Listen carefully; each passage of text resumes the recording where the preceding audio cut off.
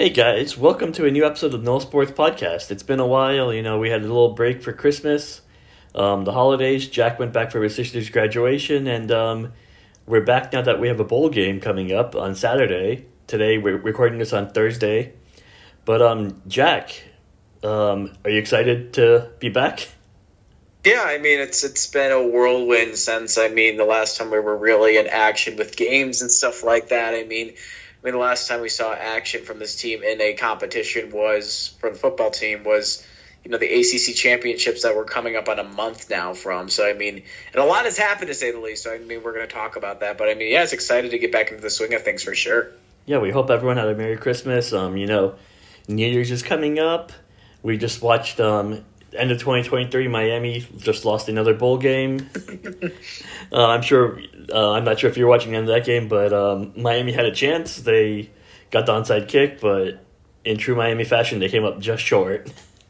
It seems like it's a Miami thing where it's they have a chance and they can't.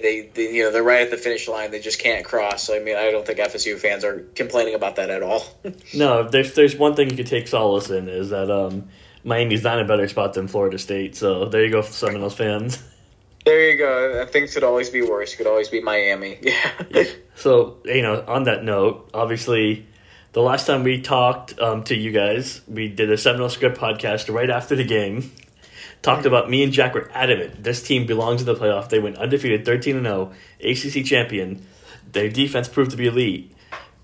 All moot. We could share the morning of Jack had a story ready to go. Florida State's in the playoffs. We did not write the alternative until about 15 minutes before when we got calls and this is a real possibility.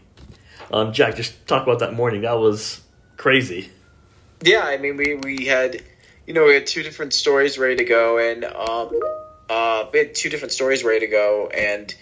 I think we were leaning a little bit more towards one of them versus the other. We were hearing rumors that they hadn't made it, but you never know with these types of things whether or not it was going to happen or not. So we were kind of sitting there waiting up to the moment. And then we got to, of course, the College Football Playoff Committee did it in the most dramatic way possible, and it came down to the 4 and 5 were revealed last. And sure enough, it was Alabama that popped up on that number 4 spot, and Florida State in the number 5, and it just turned into absolute chaos for us for the rest of the day. I think me and Essen were expecting a pretty easy day. We were thinking, we're gonna write the story, maybe do something reactionary, and then we'll go out and get dinner and have a fun night. And then it basically turned into us, writing the rest of the afternoon based on what had happened, what the way people were reacting, players were reacting, the press conference about the Orange Bowl after.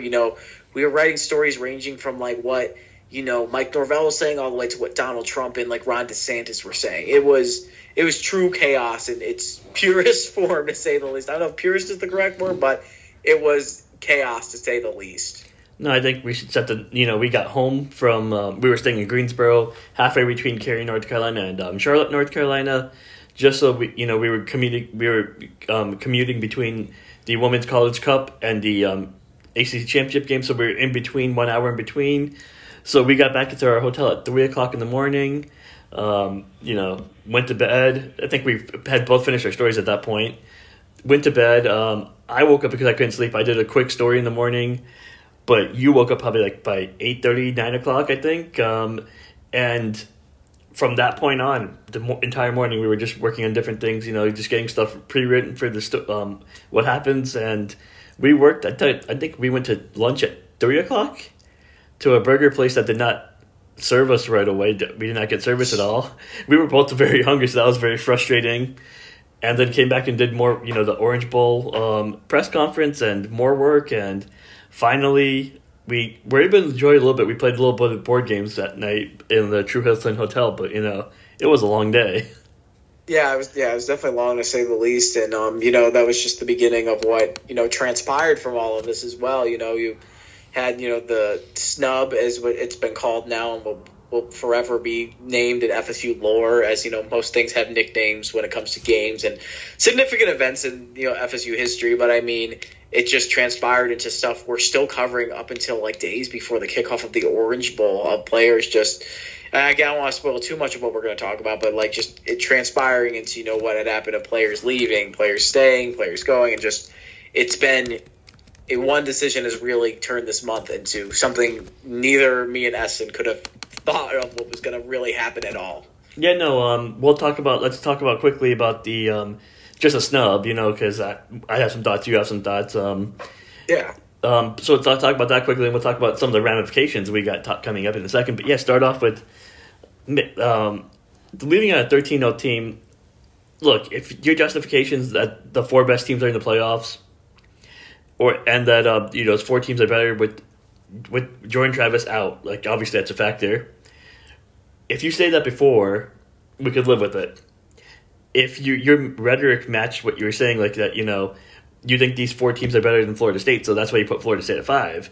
But that doesn't match up with Florida State at 5, because then are you saying that Georgia's not better than Florida State? Are you saying that Oregon's not better than Florida State? So on. Like, if you're gonna say about just forget the records and saying who's the best teams, I guess at this point, then Florida State with Tate Rodemaker at quarterback was probably 10-12 in that range, if we're gonna be honest. So, if we're gonna go like by just like that standard, the standards didn't match up, is what bothered me more than anything else.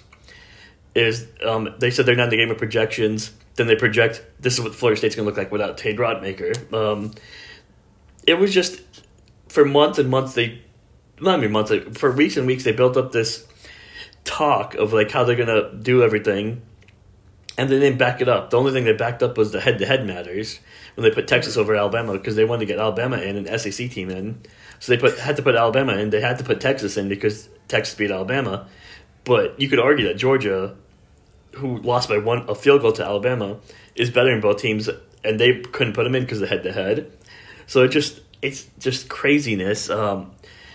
They misplayed everything on every turn, and then they got unfortunate as well that Georgia lost to Alabama, because I think if Georgia beats Alabama, it's a very, very easy, straightforward, 4. You have Georgia 1, Washington 2, Michigan 3, and Florida State 4. 4 undefeated teams, it's easy. It's over.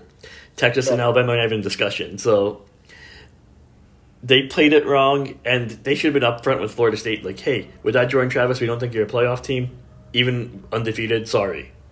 But the fact that, I think 2 weeks before they said the Jordan Travis injury does not factor into how they do the rankings, and then all of a sudden it matters, it's hard to swallow for FSU fans, hard to swallow for people who cover FSU. It's hard to, that's the part that doesn't make sense. Jack, your thoughts?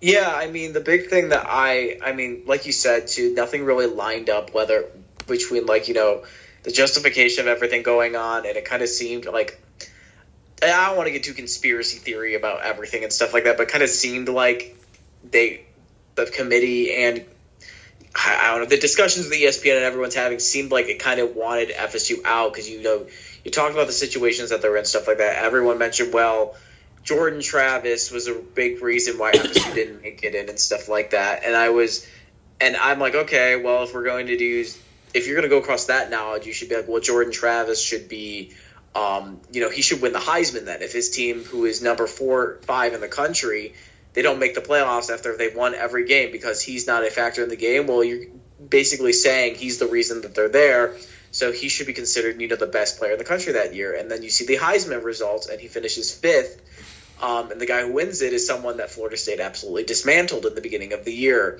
And you talk about, just the other factors into it as well, like Essen said, with Tate Rodemaker, this is what the team's going to look like without him and with him and stuff like that. And, this team still managed to win games without Travis and Rodemaker. And even without Rodemaker, we saw Glenn in that ACC championship game. That was it was a chaotic day, to say the least, of not knowing what Rodemaker's status was right up until kickoff. But, Florida State continues to win games. I 100% argue that this is one of the best.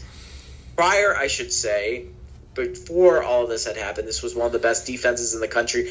I had seen that Louisville game in the ACC championship was primarily dictated just across the way FSU had played their defense. It was just lights out. It was unbelievable the way they played defense. That was the best defensive showing I had seen from them all season. It was just extremely impressive. The offense had its woes, but the defense continued to just give them chance time after time.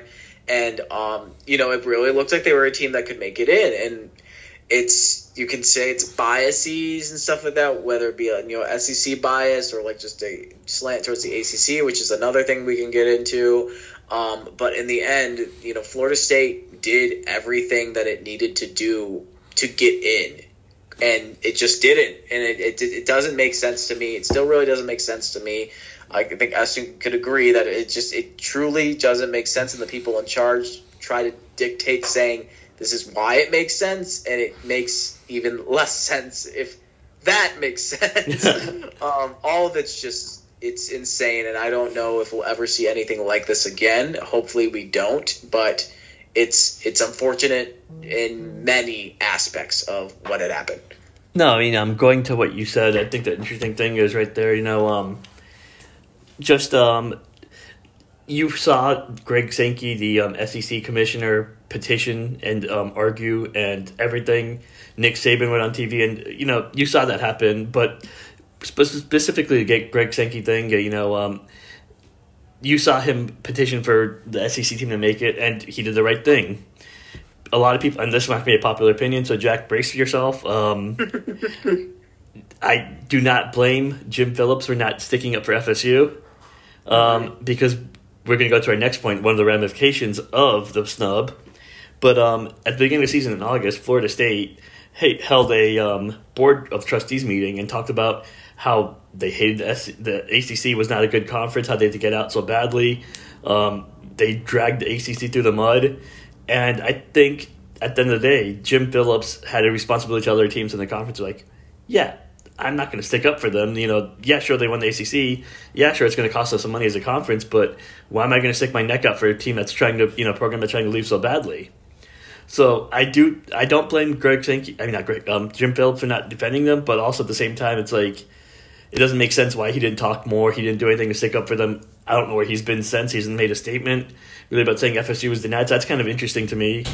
But, and that's the college football snub, also playoff snub, also accelerated the timeline, because I think if Florida State's playing for a playoff right now, they are not doing a news dump on a Friday before Christmas because their team's still preparing for the playoff about, hey, we're holding a board meeting about we're filing a lawsuit in Leon County to sue the ACC, which was just what a day. Friday, I'm thinking, we have Tuesday, Thursday practice. We have all this going on. I'm going to do, recruiting. The signing day was just wrapped up.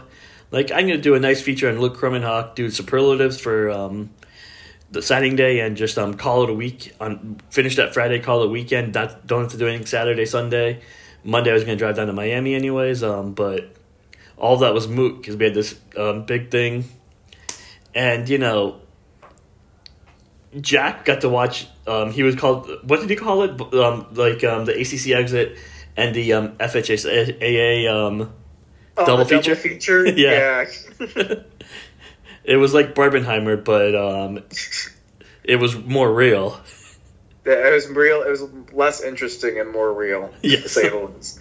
Well, it was interesting, I guess, compared to watching a movie. It was pretty intriguing, but it was more realistic, way more realistic to say the least, unfortunately. Yeah, no, we'll have a podcast another day about what the ACC exit, the lawsuit, once we have more details. We're not law experts, so we can't really talk too much on that, but it is interesting. It's worth a podcast. We will talk about it, once we get through the bowl game and what happened, what's coming next, but that is a ramification from the college football snub. I think that's just worth pointing out. The other thing, Jack is going to have a story later tonight when we're recording this, before it comes out, but at 8 p.m. Thursday, Jack will have a story about a listicle about who is in and out. So, Jack, going to talk about that a little bit for Florida State because it's a huge number. Yeah, it took me a very long time to write, which is, not necessarily a good thing. But, there's all different. It's interesting because there's all different categories about this, and it's all different ways that people want to, diagnose this. Some people lump this into very large categories of what opting out is, and there's smaller ones. I tried to break it down a little bit more. You have, the opt-outs that are healthy, which is, everyone at FSU who'd opted out is pretty much healthy right now. You have Jared Verse, Johnny Wilson, Keon Coleman, Shane Bell, and more are all healthy players that have declared for the NFL draft. And you have your injured players who, really don't have a choice in opting out. It's Jordan Travis and Lawrence Toffoli. They, again, injuries and stuff like that. If Jordan Travis was still playing, who knows what game they'd be playing in. But anyway, we're not going to get back into that. Then you have all the transfers, which I think it's 16, 17 right now from Florida State. Georgia, so just to clarify, what is going on with Georgia. Georgia has no healthy opt-outs. But when we're talking about injured players, people want to bring up Brock Bowers and talk about him, and he's an opt-out, blah, blah, blah. He's injured. He's been dealing with the ankle injury and stuff like that. He's still injured, but he's choosing to opt out as he's had a nagging ankle injury. The same can be said for Amarius Mims, who is an offensive lineman, who they're both predicted right now to declare for the NFL draft. He's injured as well. These are two guys who are injured and opting out. Then you have their Georgia's transfers, which I think it might be a little bit of a longer list as well, too. It's just it took me about an hour and a half to maybe 2 hours to write all this down because it's all about confirming and figuring out what each person has, and it's truly a result of what happens in this new era of college football when teams that are built to get to a national championship round, being the college football playoffs, don't make it. Everybody leaves because I don't really think there's a lot of I think the guys that are, getting ready to gear up for, the NFL draft, and then there's guys who don't get any playing time or guys that are kind of on the border of being big players and not. It's just there's no really to them. I don't want to speak for them too much, but just the value of the game has kind of gone down a little bit more. So the story kind of shows you, it puts into black and white or whatever colors are on your computer of who is not playing. That is essentially what it is, and I know there's been some confusion about that. This story will clear all that up. Yeah, hope so. One of the opt-outs was obviously Tate Rodemaker, which so that happened we learned about this on 247 had a report, Mad Zennis had a report on Monday. I was about an hour out from getting to my aunt and uncle's house in Parkland, Florida, and I got a text from Jack. He's like, have you seen the Tate Rodemaker news? Are you working up on it, or should I? I'm like, what Rodemaker news? And Jack's like, okay, I'll do it. So I made a stop at the Fort Pierce stop and sent a text to Tate's dad and tried to get it, and did hear back eventually that he confirmed that they're opting out. But think that was a shock because we had seen it at practice Tuesday and Thursday. There's a lot of people upset about it. This is my theory. I've not gotten confirmation for anyone else, but I do think Tate Rodemaker had full intentions of playing. I think he got to the game the week of the game on Christmas, and he's like, yeah, these spots are filling up for quarterbacks in the transfer portal. I don't have a spot here in Florida State because they're going after two transfer portal guys, DJU and Cam Ward. So he said, let me, I got to do what's best for myself. Entered the portal, and there we go. He opted out, and I'm not going to blame him. I think he made the best decision for himself, as Florida State's making the best decision for itself about going for another transfer quarterback to lead the team next year. So I don't blame him. Don't blame the player, blame the game kind of thing of like, this is where we are in the NIL and transfer portal era where we need to have regulations and what's going on before we could say blame the players, because it's a wild west out here. If someone offers you more money, if someone offers you something else. And what upside does Tate Rodemaker have playing in the game for a team that, he's not going to be with next year when they have their best offensive weapons opted out? So right. It's tough. It sucks. It's a lot to deal with. I get why fans are frustrated. They were already, it's been a tough month for FSU fans. It's been a very tough month. Football fans, I'd say. You start off with winning ACC championship. Well, just go back to November. Near the end of November, you have the Jordan Travis injury. You beat Florida the next week, but then all of a sudden, Tate Rodemaker gets a concussion that comes out the next week, and all of a sudden he's out for the Louisville game. You beat Louisville, but then all of a sudden, it falls apart. You win 17-7, but you don't win by enough, so they're like, yeah, you guys are out. So you have the snub. Then right away Mike Norvell and his coaching staff hit the road for recruiting. I think Mike Norvell said he had a team meeting after the snub, and then he had 2 in-home visits later that day with recruits. They hit the recruiting trail. Next week is signing day. You go through signing day, and signing day was, Florida State signed a great class, number 9 in the country, but they had 2 5-stars decommit. They couldn't convince Elgin McCray to flip, so it was a good day, but a really rough close. I wrote a column about that, and a lot of people were upset about that because they're like, oh, but they signed a great class. It's the best under Mike Norvell. I'm like, well, if you want to be an elite program, you still got to do better. That's, not saying it's not a good class. It's a really good class. And then you get here, where all of a sudden you're coming up to the game, all these opt-outs, and then you get the biggest bombshell of being opting out the week of the game. So it's been a rough month for Florida State fans. It's been a lot going on. So I get it's frustrating. It's been hard. But you got to support this team. It's still going to be, a team that has a lot of talent on the field. I get you don't want to support ESPN, but, this team deserves it. Mike Norvell and his coaching staff deserve, to be in this bowl game. It's a celebration of the season, even if it's not what you expected it. So it's been a lot, but that's my pitch for why FSU fans should watch the game. Yeah, I mean, they're still going to support the team and stuff like that. It's still going to be a game to watch, and you're getting a look at, we're getting a true look at what the future could be, next year even, with just all these young players that are getting playing time throughout this game as well. And, a lot of young guys are getting their own chance to play and stuff like that. Yeah, we might see some maybe a handful of rookie moments throughout the game and stuff like that, but this is still a chance to see what's next for Florida State. And, as Essen said, you can be petty about ESPN, you can be petty about the snub and stuff like that, but at the end of the day, this is still Florida State playing, and it's a chance to see, what's the next chapter for this program and stuff like that. And, possibly, we could end up seeing a good game. We don't know what we don't know what we'll see next, but it's still a team that is trying to finish out the season at 14-0, and if they do win, they kind of do have some grounding to claim a national championship outright, kind of like UCF did. Oh, definitely. I think that's the case. Tom DeAngelo, Palm Beach Post, is helping out this week with stuff. He was out there yesterday with me on Wednesday. We were doing the offensive coordinator Alex Atkins and a few players, and he asked them, and they said a lot of players said they agree. If they win, they have a claim for a national championship, especially if Michigan, Washington lose. Even if they win, it could be interesting. But you beat, especially let's say Florida State beats Georgia by a touchdown. Alabama goes to win the national championship. Alabama has 1 loss, and they beat Georgia by 3 points. Florida State could point, hey, look, we beat them by worse. I think they also beat by LSU by more points as well.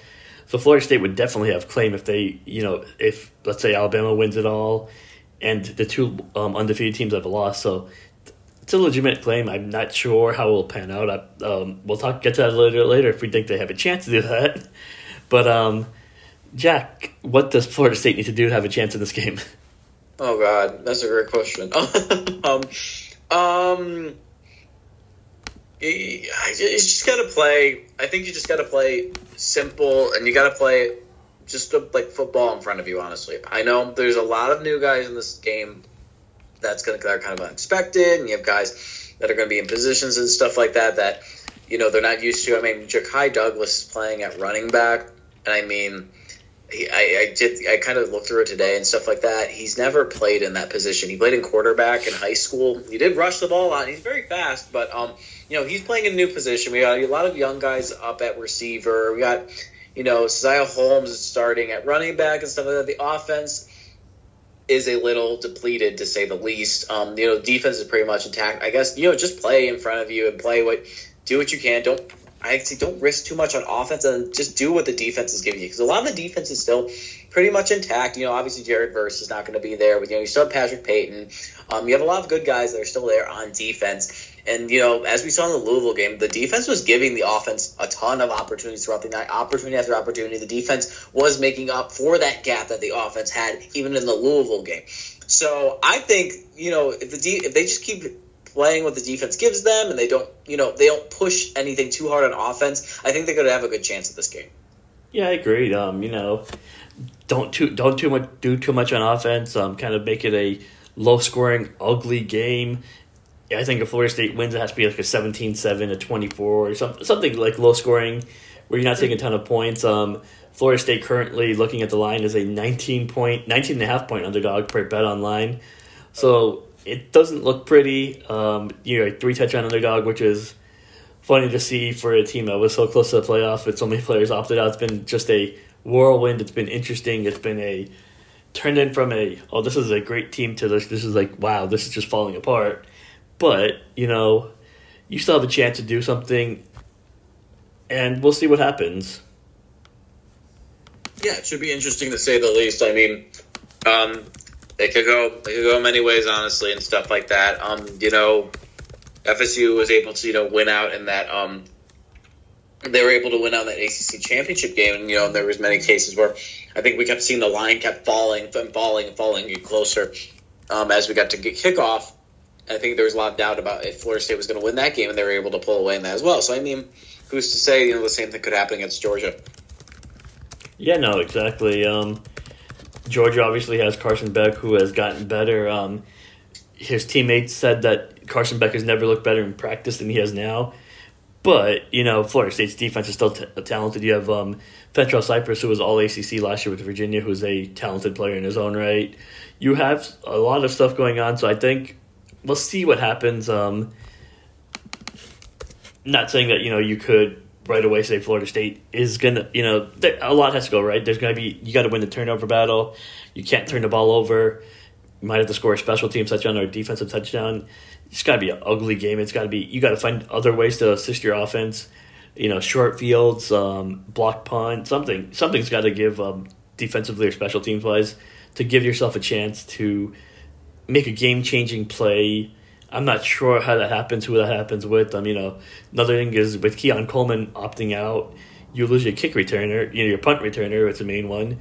Trey Benson, Lawrenceville, Philly did some kick returning. So it's a lot. Florida State's lost. It's a lot they have to overcome. But if there's a coach that you want to trust, Mike Norvell has, in the past 2 years, I don't remember a game he's gotten blown out as a head coach. So I think they will, and we've seen this team. They will go compete. They were fighting claw till the end. So that's what you have to give this team, and as long as you stay alive and give yourself a chance, you have a chance. Obviously, it's a cliche, but I'm not buying Florida State's chances. We'll get to that in a second with predictions, but yeah, that's why you play the game. It's not played on paper. It's not played in Vegas. That's where the Vegas Bowl is, guys. Come on. But there's a chance. Not saying there's a high chance, but there's a chance. You never know what happens. So, right. Just got to go play the game and just execute, play smart. Don't turn the ball over and give yourself a chance. Jack, who is someone you think could step up into the big world, or did you already mention him when you mentioned that the running back position? I mean, Ja'Kai has potential to be, a good running back at this game, stuff like just how quick he is and stuff like that. The only hesitancy I have is he is a little bit smaller. Granted, running backs don't have to be huge. But Trey Benson's kind of a bigger built guy. Lawrence DeFilly was a little bit bigger built as well too. So I don't think it's gonna be too much. I'm gonna say this for the last time this season because I've said it I think twice before and I've been wrong. And I think I'm just gonna say it again because I think this could be his moment now. I think Kentron Poitier could have a good game this time around because this is actually like. When you look at the depth chart at wide receiver, he is debatably the best receiver there right now. When we're talking about veteran experience and stuff like that has been there. And, we saw him have that amazing spring game and stuff like that. And, he just hasn't popped off yet. And everyone was saying this season, he's going to be really good this year and stuff like that. And granted, you could put a little bit on that Johnny Wilson, Keon Coleman have taken up a lot of that spotlight and stuff like that. But at the same time, we saw Ja'Kai Douglas have a huge game against Pittsburgh. The lights, this is Kentron's moment, in my opinion, that he can show up and have a big game. The thing I'm kind of hesitant on is that Brock has not shown he throws the ball a lot just because he's a younger guy. And, he has been practicing a lot more. He's been stepping into this role a lot more and stuff like that. And he's had reps. And, we could see him throw the ball a lot more in this game as well. But, if he can get the ball over to Kentron, I think this could be a big night for him. I guess, what are you thinking, Essen, about your, breakout player for this game? Yeah, so do you want to do one offense and one defense, or we just want to do one each? What do you want to do? I'll do one of each because I got one on each side. So if you want to look it up quickly, I could do back to back. Okay, do your offense and then I'll get my defense ready. Perfect. Yeah, so I'll go with offense. I'll go with the guy who's listed as a backup running back, Josh Burrow. He's an athlete. He's got good size. He's been someone that they trust in the receiving game. I mean, obviously he hasn't done much on the field this year, but he is someone that I've always been I would like to see this guy get more snaps and play a little bit more. So he's got the size, pull it up quickly. I want to see. He's a player that I think could, surprise some people. I'm going somewhere. Someone that could be really surprising. A redshirt sophomore from Blythewood. So that's going to be 6'2", 216 pounds. So he could give Georgia a little bit of a different look. He's a candidate for that Lawrence Toafili Wildcat role that we could see. Obviously, he hasn't done much this year, but his main thing has been staying healthy. If he can stay healthy, I do like him as a potential impact player. This can be his best opportunity to do something at Florida State. Let's see. Just pulled up his bio. He appeared in, Seminoles.com. The new update is great, but it's hard to deal with sometimes. But he played the first 9 games. He played 9 games last year. Appeared in 2 games before that. So he hasn't really. It doesn't look like he's recorded a stat before, but what a perfect time to do that, huh? Yeah. Oh, absolutely. So he's someone I don't think that Georgia's going to know a ton about. That could be let's throw him out here and let's do this. Defensively, I'm going to go a guy who's going to make a season debut, Darrell Jackson, who is, a monster. I think me and Jack have harped about how big he is in practice, how imposing of the size he has. So he's someone that's very impressive, very well built, very fast, very agile for his size. He is someone, he's fresh. You're at this part of the season where everyone's banged up a little bit. Everyone's dealing with these little dings and, little injuries. But here's this guy who hasn't played this year. He's been practicing all year. This is going to be his season debut. It's going to be his moment he's been waiting for all year, chomping at the bit to get to this opportunity. So he's going to be someone that I've been excited to watch this week. Yes, you lose Fabian Lovett on the defensive tackle, but you get, Darrell Jackson back. So I think that's potentially a wash right there. I think that's one position, yes, to opt out with Lovett not playing and right decision for him could hurt. But then you have a fresh guy who is healthy and ready to go and, hungry to play. So I think that could be fun to watch him play. No, absolutely. Absolutely. But, on the defensive side of the ball, I'm going to take a guy that I think has been, he's been waiting all season for this moment. I'm going to go Darrell Jackson, a guy that got his NCAA eligibility waiver denied, and he's kind of had to sit there and he's had to watch everything. And, there was so much fighting in the offseason to get him this waiver and pushing and stuff like that, and just to see it denied and then see I think it's Taz Walker over at North Carolina. He was the other guy that was trying to get the waiver too with him and Jackson. Walker ended up getting his waiver approved and Jackson still didn't. And just kind of sitting there and, wanting that moment and stuff like that. And I think now that moment's here, that Darrell Jackson finally gets to play, I think we're going to see a huge impact game from him as well. Again, there hasn't been too many losses on the defensive side of the ball when it's come to transfers and opt-outs and stuff like that. But I think, and he's not expected to start. I think that it says on the depth chart that Braden Fisk is going to be in this position as well. But obviously, I think Norvell is more than definitely going to give Darrell Jackson his time, his numbers, and stuff like that. But I think this is going to be a huge game for him tonight. And it's going to be really not tonight, excuse me, on Saturday. I think because he's waiting for this moment, I think he's going to have a huge impact there on the line. Yeah, did I say Darrell Jackson or what did I say? I said Darrell Jackson, right? I think we both agree Darrell Jackson. Okay, I guess we both agree. That's it. Yeah, I think it's an obvious one. I think it's a good one. Yeah. Jack, are you ready to make a prediction for this one? Yeah, let's go ahead. All right, I'll let you go first. Actually, you go first. I don't think I'm ready just yet. Yeah, I thought hard about this one. I want to preface this by saying, I picked Florida State. I did not pick Florida State once this year. Clemson game. I had Clemson winning down the road. That was a close game, but I'm going to pick Florida State to lose, and it's not going to be a close one this time. I have 35 Georgia, 14 Florida State. Yeah, I'm going to lean the same way with you. I don't think this is going to be close either. I think Florida State's been just, again, I haven't picked, similar as us, and I haven't picked Florida State really to lose this entire year as well. This is just a different team now. And stuff like that. And a lot of it, everything's just kind of changed and stuff like that. And everything's just different with all the players leaving, all the players transferring out, and just the sole impact of that snub has really changed everything with this team. I think this is not going to be close. I'm going 48-20 Georgia over Florida State. Yeah, so we both have them covering. Like I mentioned, BetOnline has the line at 19.5. I've seen 19 elsewhere, 16, 18. It's not looking great for Florida State. A lot of predictions we've seen early on have been against Florida State. And, maybe that's all the fodder, all the things that the team needs to, motivation to get them to win the game. Who knows? But, we haven't talked since December 3rd to you guys, or December 4th, when we did a Seminole Script post-game for the national champion, Jack. What a fun game that was. Let's talk a little about that. I don't think it's anything I don't really think either of us expected what the outcome was going to be in that game. We saw before what Stanford was doing to BYU the game before, who is a good team.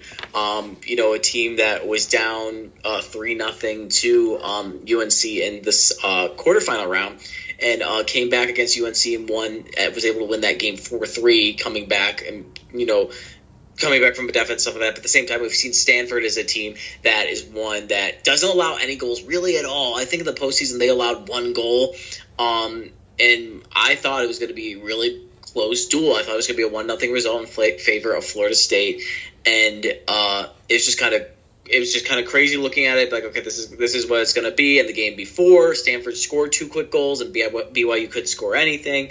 I'm like, all right, this is going to be a dogfight, and it truly was not that. I think the final score was asking correctly if I was wrong. It was 6-1, 6-2, 5-2. I think it was 5-1. 5-1. Either way, it was nothing what either Essen or I could have predicted as well. Florida State just dominated them in the game, and it was the moment that, Florida State's had some fantastic wins this year, and they've been truly a dominant team in some of these games. But this was a game that we really saw them prove that they're a team that deserved to win this national title, and they are a team that, hands down, whatever you want to say, this was the best team in the country this year. They just dominated front to back. They were all over these Stanford players and stuff like that, and all of their players, even the ones, everyone, Oni Ejikini that we saw, who, she was the ACC Offensive Player of the Year. Jordan Dudley was the Freshman of the Year. You got to talk about Christina Roque in the goal and just do the job she did. Beata Olsen. You could just go down the list, and just everyone on that team played their part in that game, and they just absolutely dominated. So yeah, it's a 5-1 result, and just it was a fun night because this team worked so hard, and they're finishing their season. It's the first ever time Florida State has finished with a perfect season, playing a full schedule. They had one tie this year to UNC when UNC was number 1 in the country, and it was just truly crazy and actually awesome, especially after seeing what happened the day prior with FSU football game, the snub. It was really great to see that this team finished out as champions and just unconquered, if you want to put it that way. Yeah, no, I'm sorry for those people that watched the game on mute or whatever you guys are doing, or didn't watch the game because you missed out a great team. You should not not snub the woman because the men were snubbed. Yeah. But, either way, great team. We got some great interviews after the game. I think it was fun. You talked to the defensive MVP, Lauren Flynn, who is a great person to talk to all the time. We also got, Leilani Nesbitt and Beata Olson, and obviously Penske post game, and then I got to the woman who set the game off, with the first goal, set the tone for what was just a dominant performance in Jordan Dudley, who just calmly walked over, knocked in the PK, and then the route was on after that. Florida State scored 17 seconds later, something like that, 27 seconds later. It was a quick turn. Oh my God, it was you. I think you were still typing up the last goal, and all of a sudden the next goal goes in. Yeah, it was quick. Yeah, my live update was just like, "Hey guys, they have a 2-0 lead," instead of like, it was like that escalated quickly kind of thing. I'm pretty sure that's what Stanford's saying in the sideline. Well, that escalated quickly. Oh no, the game. It looked like Stanford, still had a little bit of a chance, and all of a sudden it was completely gone. It's like the South Park episode. I invested any money in this and this and now it's gone. Yeah. Oh my gosh, no, it was dominant, to say the least. It was a great performance. That team, obviously had a heartbreak loss the year before to UNC in the College Cup. They bounced back and do a great job. It was a fun team to cover. That was on Jack's beat this year. I think Beata Olson kind of just was doing, we asked her what was going through her mind in the last moments. She's like, "Can they score 4 goals in less than a minute? Can we score again?" It was just it was fun to get her thought process of what was going on, what was going through her mind. Once again, fun team. Brian Penske, great coach. No one can say this is the former coach's team, Mark Krikorian's team anymore. Brian Penske broke through and won a championship. His players, he calls it a player-led team, and they led the team to a championship. So good for them. It's fantastic. Any final thoughts on that, Jack? Yeah, I mean, I put out a column on this as well, so that this is Brian Penske's program now, and, you're going to have your people in the comments going off about, Gregorian did this and this and that, and I think people were talking about how Gregorian, basically set this up for Penske to have, and you could argue that in some ways, but really not really, considering that Penske, he really told us in depth what he had to go through and stuff like that, and just that when he got there, there were a lot of transfers out of the program once he got there, and he had to talk and negotiate with a lot of players about staying and stuff like that, and the players that we got after the game were players that were here, that were recruited by Gregorian, but Brent Penske talked to them and was able to convince them to stay, and that was Beata Olson and Leilani Nesbitt. Yes, Leilani Nesbitt, and those were 2 players that had to talk a little bit more about staying and stuff like that. And there was other players on the roster as well too. But then you got to talk about how he recruited the ACC Offensive Player of the Year, Oni Ejikini, to come there. Taylor Huff came from Tennessee. Jordan Dudley, who debatably next year could be the best player in the country, and from just what we've seen, what she can do so far. The recruits coming in as well. I think I got an email today that another Tennessee transfer is coming to Florida State as well. I mean, his recruitment efforts have been absolutely phenomenal during this time, and this is a national championship team that he built. Yes, he did have to do. There are players that Gregorian recruited to come here and stuff like that, but it was Penske's effort and this coaching staff's effort that made them want to stay. I think that's a great point. Yeah, that's a great point. Jordan Dudley was a recruit from that Mark found and brought in that he wanted to bring in, but you still got to. We've seen the football and coaching changes when something happens. You still got to go do the job. Soccer's no different. You got to go. Close it out and finish that in. And he made sure that Dudley was not like, I'm going to go somewhere else because this coach is gone now. Same with, like you mentioned, the players he had to get out of the transfer portal. Everyone went to the portal as soon as the coaching change was made. But he brought him back in. He convinced them, let's stay, see what I could do. And he did a great job. Last year was a transition year, obviously, where he was trying to install his stuff, but not too quickly, so that it would change the culture and everything too quickly. So this year it felt like his team a lot more. Last year it felt like there was a little bit of someone watching over his shoulder a little bit. But we talked to Michael Alford, and he could not be more giddy about his hire of Penske, because it's clearly worked out.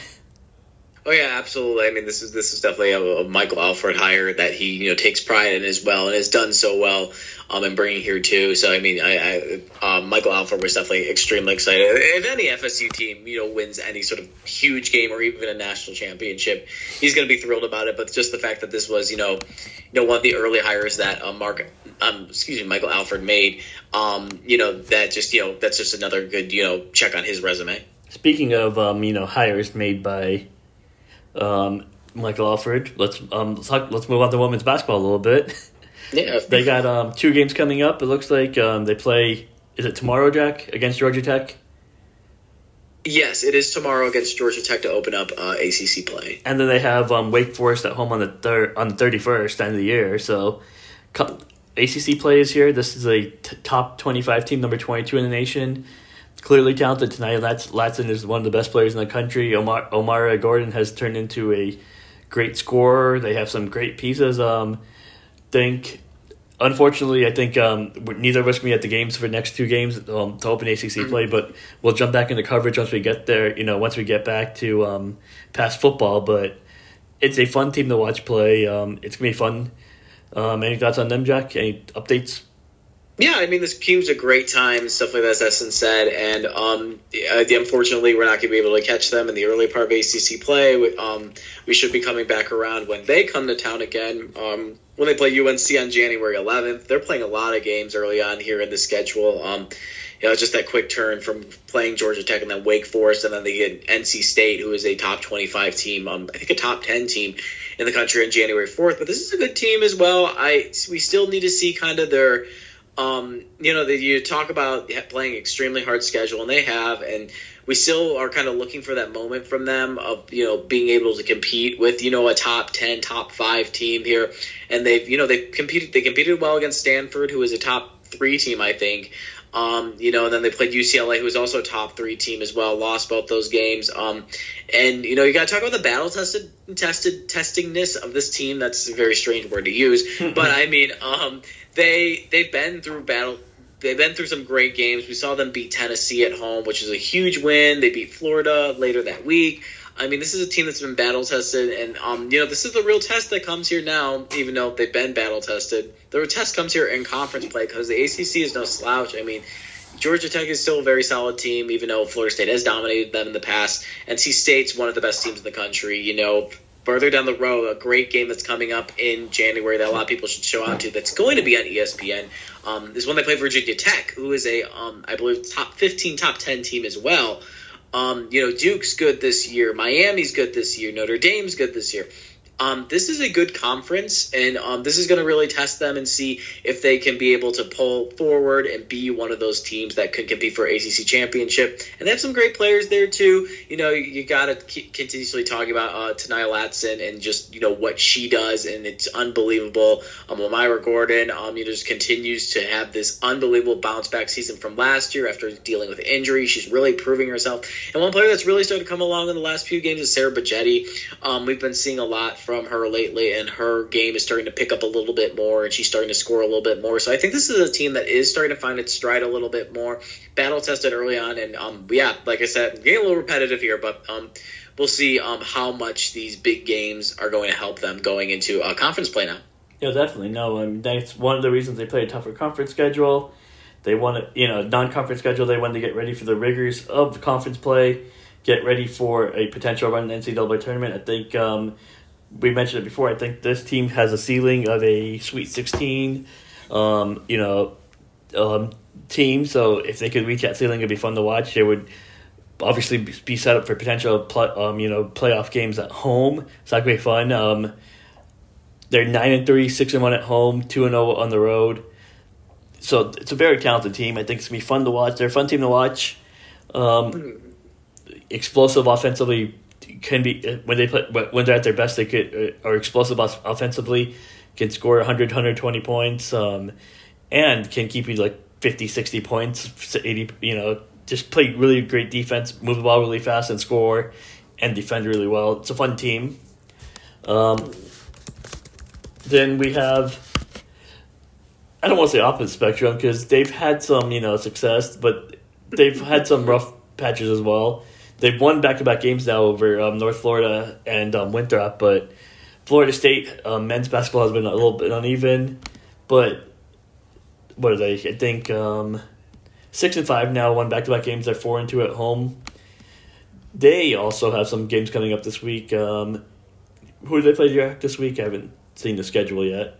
Yeah, they play Lipscomb on the 30th, and then a week from, actually a day less than a week, so 6 days, they play Georgia Tech at home to open up ACC play as well on January 3rd at 7 p.m. I will be driving back from Nashville that day, so my goal is to make it there by tip-off. So we will have coverage of that as well. So those are those next 2 games, and they could have a chance to stitch things together a little bit even more because, you're playing Lipscomb, who's like, not a Power 5 team and stuff like that, still a little bit more down, and yet Georgia Tech, who isn't the greatest ACC team in the world, kind of run into Virginia Tech a little bit there, who's been consistent in years as well after that, and then, they have the chance to stitch some games together here as well, so I guess, this team is interesting to say the least, in lack of a better word, so, I mean, that we could see what happens in those games. It could be anything under the sun, honestly. No, I mean, we've seen everything under the sun already with this team. They have, they beat Colorado, a very talented Colorado team, to win the whatever tournament was, Jack. I'm not going to remember the name right now. Sunshine Slam or whatever. Oh, let me see. No, that's the other one. It is, it's Sunshine Slam. Yeah, you got it. Yeah, so, great job on that part. But then they have an embarrassing loss to Florida. They blew a huge lead against, who was that against? Georgia. Georgia. So it's just a lot.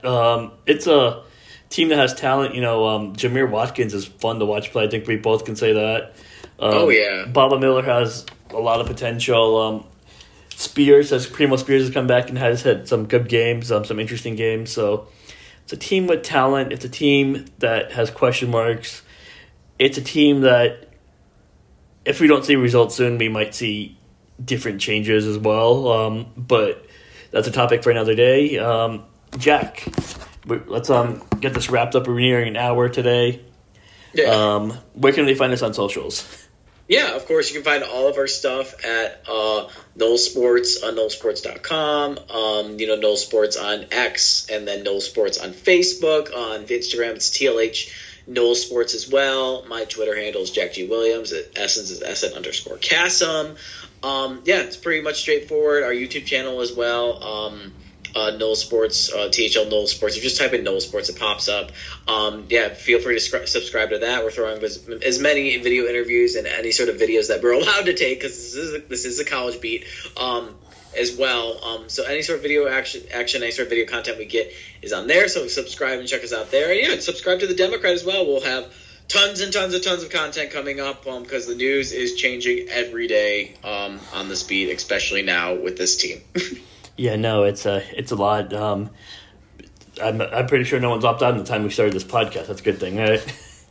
Yeah. I saw Kalen Deloach put out a letter about declaring for the draft. I tried to read it up and down as much as I saw about anything about opting out. I didn't see anything in there, but we might have to take a second to read at it again. But we always have to keep our eyes on something, no matter what. Yeah, no, it's constant. It's a fun beat. Love it. Can't complain about it. It's something else for sure. Yeah, let me let's pull up his tweet now that you brought it up. Yeah, DM'd it to you. Pull it up quick. Nole Nation. Tried to look for the word opt out or Orange Bowl, and I couldn't find it in there. So we're coming over.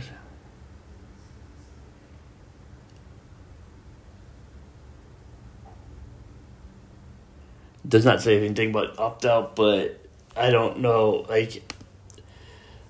if you're penning that right now before the game. Well, actually, never mind. Here we go, Jack. Oh, no. No. Oh. At the end. Sorry.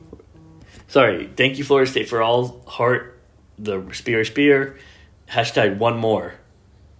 Okay. So he is. Oh yeah, duh, it's right there. yeah, no, we missed obvious stuff. Don't worry. This. Oh my god, all this cryptic stuff drives me crazy. But yeah, thank you guys for listening. Please like and subscribe. Listen to our podcast, and we'll catch you guys later. Yes, thank y'all.